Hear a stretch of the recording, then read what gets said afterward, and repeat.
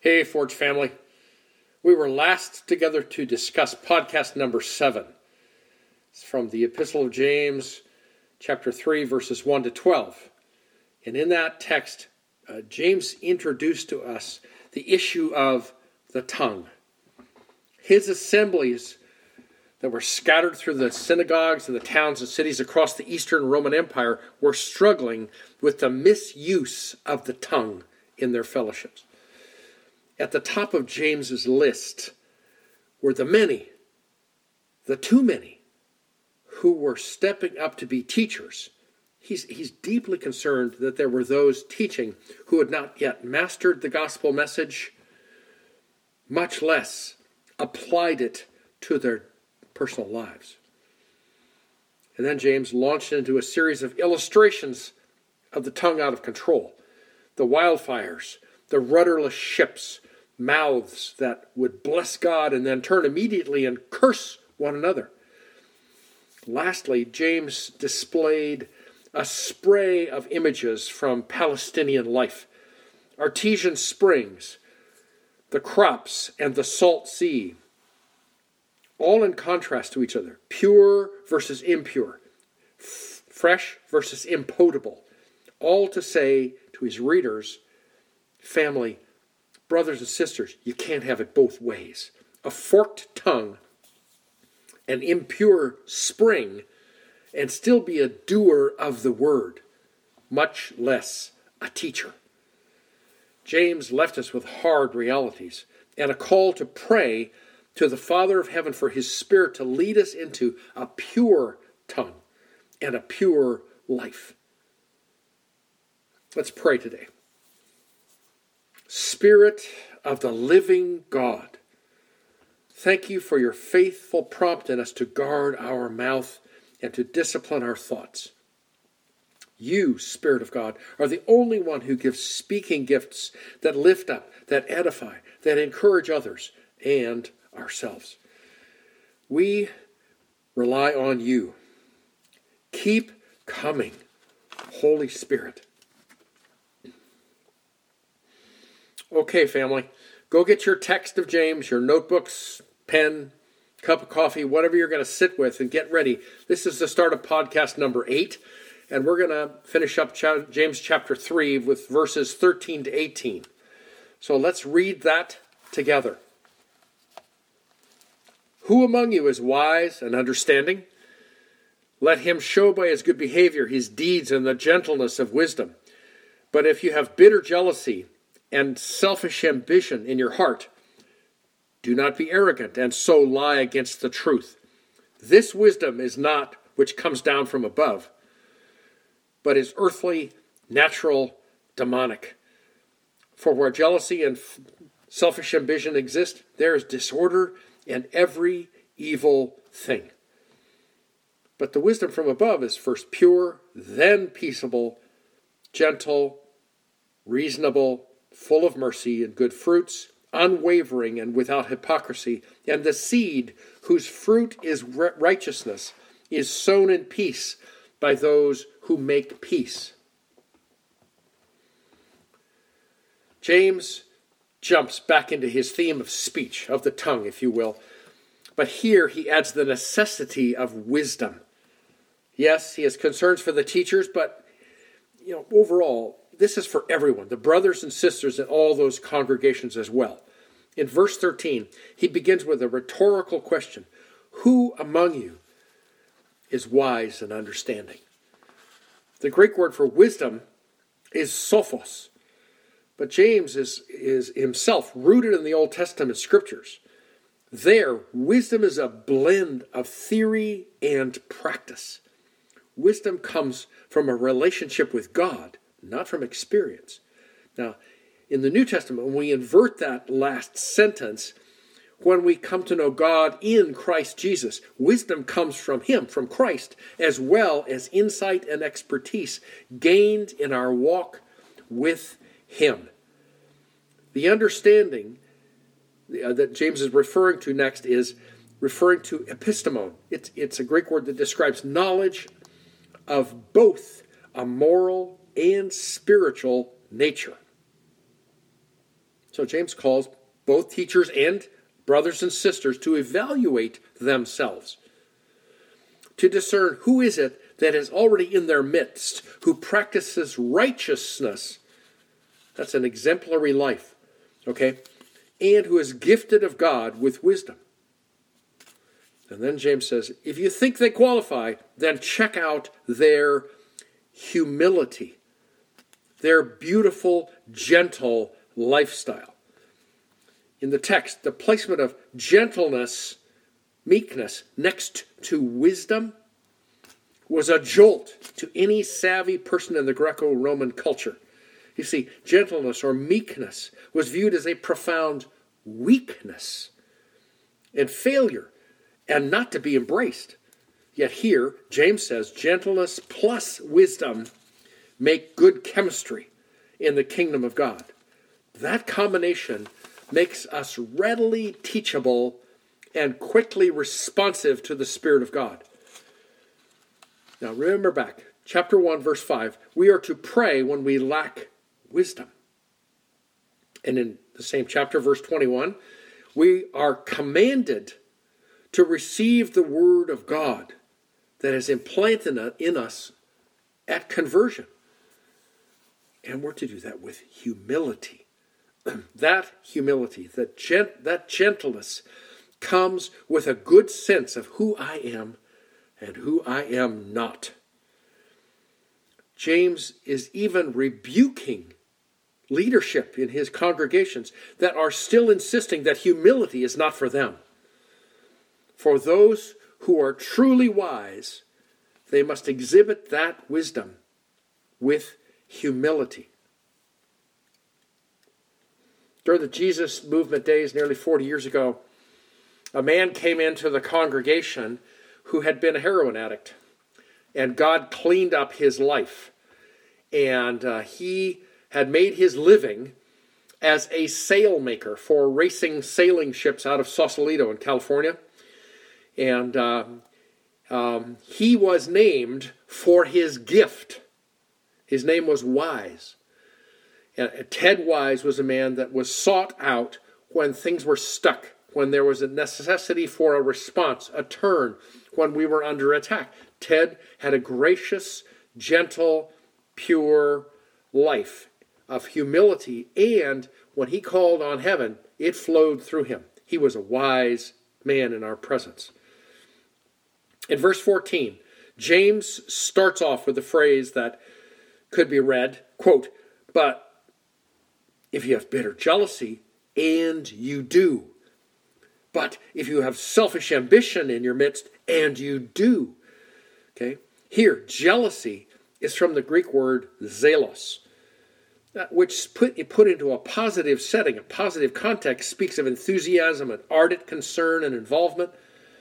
But here, because James pairs it with the word bitter, it's bad news. Okay? Pikros is the word for bitter, and it means sharp, harsh, prickly, and pungent. You have zelos here that's like hugging a porcupine that's just been sprayed by a skunk. James continues with self-ambition,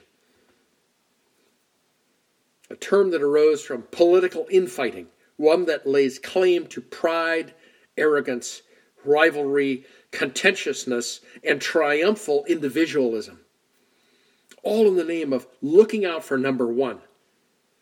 Such selfish ambition is always wishing and choosing so that others get less. Such is the source of the party spirit Paul discusses, and its tendency to be divisive. Now let's read Philippians chapter 1, verses 12 to 17. Paul is in prison. He's awaiting judgment. He had appealed his case, if you will, before Caesar. And he's waiting to be judged by Nero, and we know how that turned out. Okay? But he writes to the people in Philippi, and he says, now I want you to know, brethren, that my circumstances have turned out for the greater progress of the gospel, so that my imprisonment in the cause of Christ has become well known throughout the whole Praetorian Guard into everyone else, and that most of the brethren, trusting in the Lord because of my imprisonment, have far more courage to speak the word of God without fear. Some, to be sure, are preaching Christ even from envy and strife, but some also from goodwill. The latter do it out of love, knowing I am appointed for the defense of the gospel. The former proclaim Christ out of selfish ambition rather than pure motives, thinking to cause me distress in my imprisonment. So, family, this problem of bitter jealousy and selfish ambition was not just in James's churches. James continues saying, do not be arrogant. Now, idiomatically, put that in street language. James is saying, do not crow. That sort of strutting, spread tail feathers. The peacock that just flashes his beauty. Okay? James says, don't be proud to claim wisdom you do not own. Don't brag and lie in defiance of the truth. Verse 15, James continues with a conclusion. If you've let bitter jealousy and selfish ambition be harbored in your hearts. Okay, when you harbor something, you sail a ship into the lee side, away from the raging storms, and it's a safe place. It's a place to sink an anchor and be safe. It's a place of provision. It's a place where you can hang out. Okay, well, if that's happened, if bitter jealousy and selfish ambition have set their anchors in the midst of your congregation, that stuff is going to pollute you. That jealousy and arrogance is not reflective of the wisdom that comes from your Heavenly Father.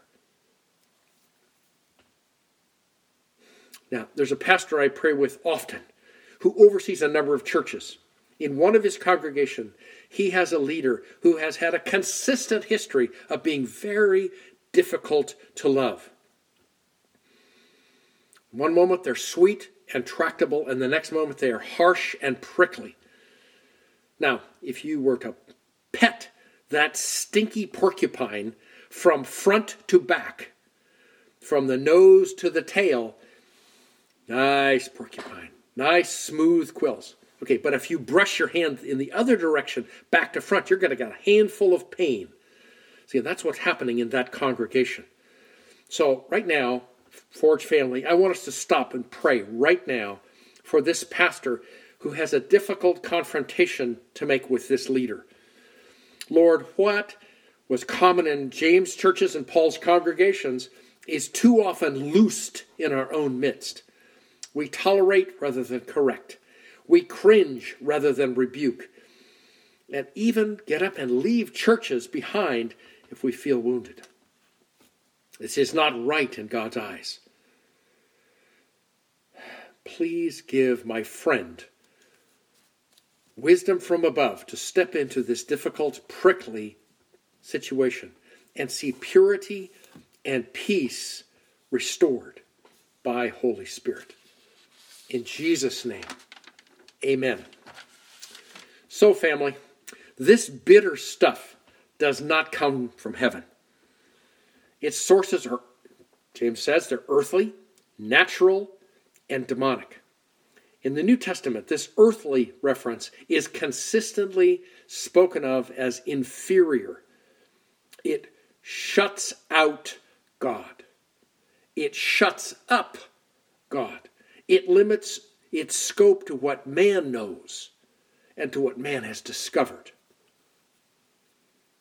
Secondly, the natural label sets it apart from the supernatural, and it lacks all life in the Holy Spirit. It is merely soulish.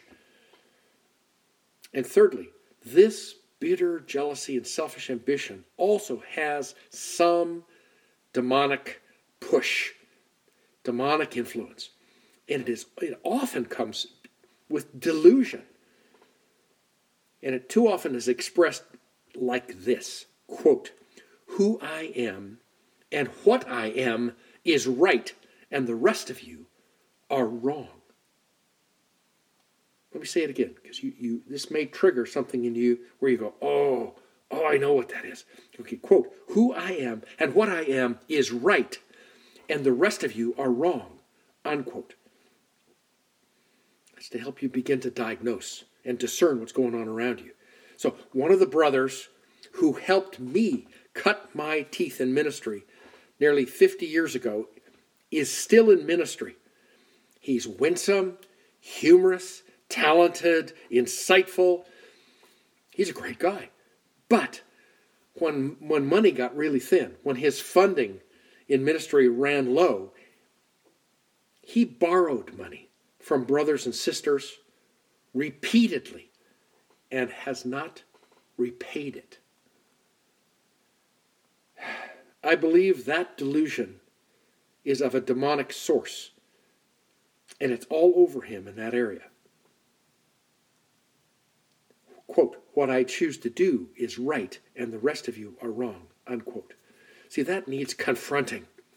But leadership under whom he serves, his board of directors, have not stepped in with correction or wisdom from above. Now, here again, I want to stop and pray for him and the senior leaders in the region around him.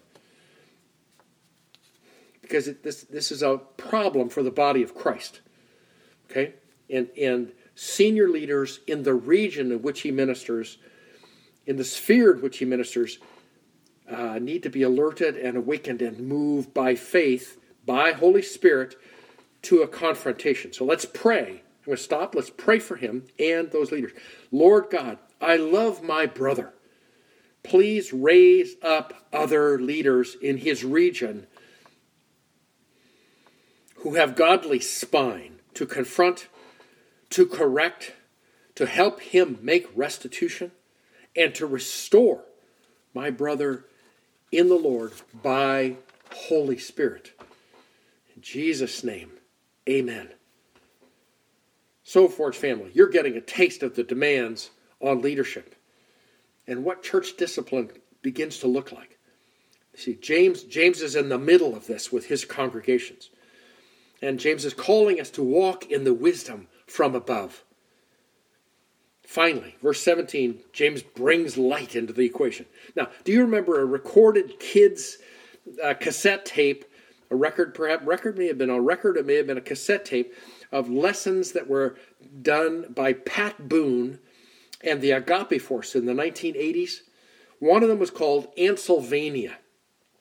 The storyline was about a young, rebellious young ant named Antony who got all huffy when he was corrected, and he leaves Ansylvania and runs into a girl ant named Samantha, and they have a series of misadventures and stories all about the application of wisdom from above.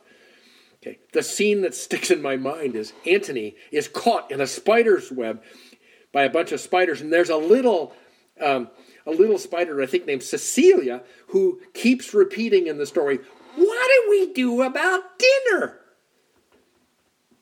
Antony and Samantha escape by calling on the wisdom from above that they learned back in Ansylvania. So this was biblical truth taught at a kid level, but it was good stuff. And it's all about the wisdom from above. James says in verse 17, this wisdom that comes down from above, from the Father of lights, is first. Okay, anytime you see that mentioned, first, it's first in mention, first in the line, first in the priority of importance, first to be applied. Okay, the Greek word here says wisdom is first pure. It's the Greek word agnos. Okay? That word speaks of ethical blamelessness and purity. That pure wisdom is free from stain and is incapable of wrongdoing. Obviously, it has to come from the Father. And when we belong to the Father and his purity, that agnos, that pure stuff is established in us, that opens a flow from which all other good things come. That heavenly, pure wisdom is not mixed with the world's values, the soul's desires, or demonic influence. Next in line, James says that the wisdom from above is peaceable. Okay? We would say peaceful. Okay? And his view is seasoned by the Hebrew word, shalom. Okay? Which is not just absence of conflict. It's nothing missing, nothing lacking. It's whole peace. Now, obviously, this is the opposite of the combative, strife-filled, false wisdom. Mind you, that wisdom that expresses itself in peacefulness does not mean abdication. It's not peace at any price. There's a funny story about a 50th wedding anniversary where the groom, if you will, at his 50th wedding anniversary is asked, how did you make all this work for 50 years? And his response was, well, the wife and I had this agreement when we first got married. When she was bothered about something to me, she'd just tell me and get it off her chest. And if I was mad at her about something, I was able to take a long walk. I suppose you could attribute our happy marriage to the fact that I have largely led an outdoor life.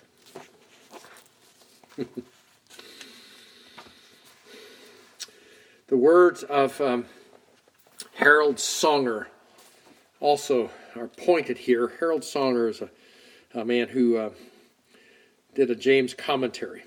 And he says that righteous do not merely keep the peace, which sometimes means failing to confront problems that should be addressed. Rather, they make peace, which may mean temporarily disrupting a community in order to deal with root problems so that genuine peace may ensue. And we're right in the middle here of that's what James is doing. He's disrupting his congregations with this demand from heaven. It's a holy command that says, gotta have purity and you gotta have peace. That wasn't true in all those churches. And it's also true in some of ours. James moves on to the word gentle. It is a word that means considerate, able to be persuaded, sweetly reasonable, equitable. See, but there's no exact English equivalent for this word, epiekes, in Greek. And so it's a sort of compound collection of being sweetly reasonable and equitable and considerate and able to be persuaded. Next, he moves to the wisdom from heaven being endowed with a willingness to submit. Okay? It's descriptive as an openness to reason, an impartiality, an ability by faith to be satisfied with less than your due. Next, this wisdom from above expresses itself in mercy, not from afar, not from across the room, not with a wave as you pass someone on the street. Got it? But it's in practical ways, face to face, that help. That wisdom bears good, spirit-raised fruit in the life of the ones who walk in heaven's wisdom. That wisdom that James described is constant, steadfast, stable, unwavering. And it does not change masks. See, the word hypocrite is really a picture of the actor on the stage in the Greek plays who would make his presentation as a senator and then step behind the curtain, do a swift costume change, put on a different mask, and come back as a tavern keeper, serving his clients. And then he would step behind the curtain, quick costume change, another mask, and go, "Oh, it's so good to see you here." As one of the serving girls.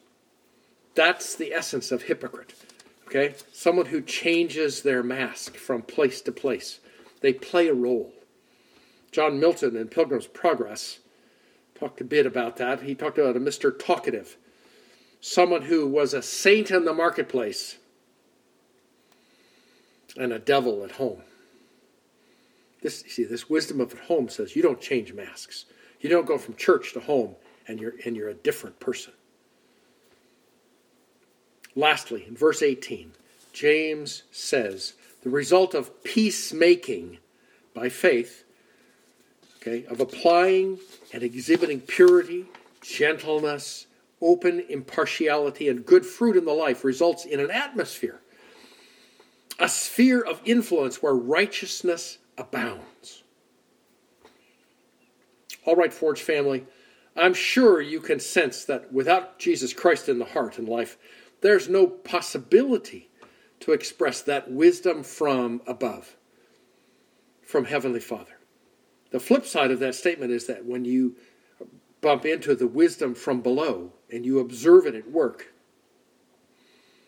and you see that it's earthly, naturally selfish, and demonic, that speaks of the probability of the lack of Jesus in the life of that individual or in some deep, unaddressed area that desperately needs healing and deliverance and restoration so that that person can begin to walk out wisdom from above.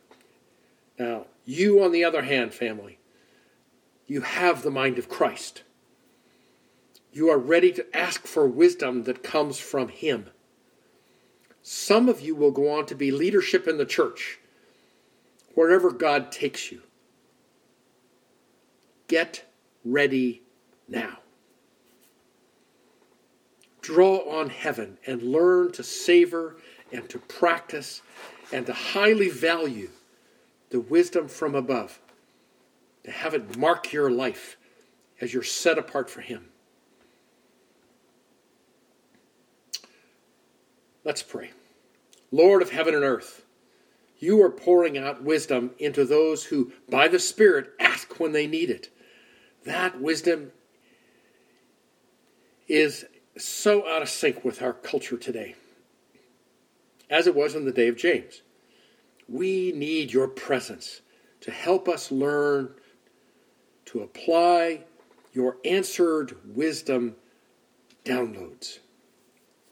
We would be a family of believers who are filled with the wisdom from above. Amen. All right, Forge family. I love you. We'll talk soon. God bless.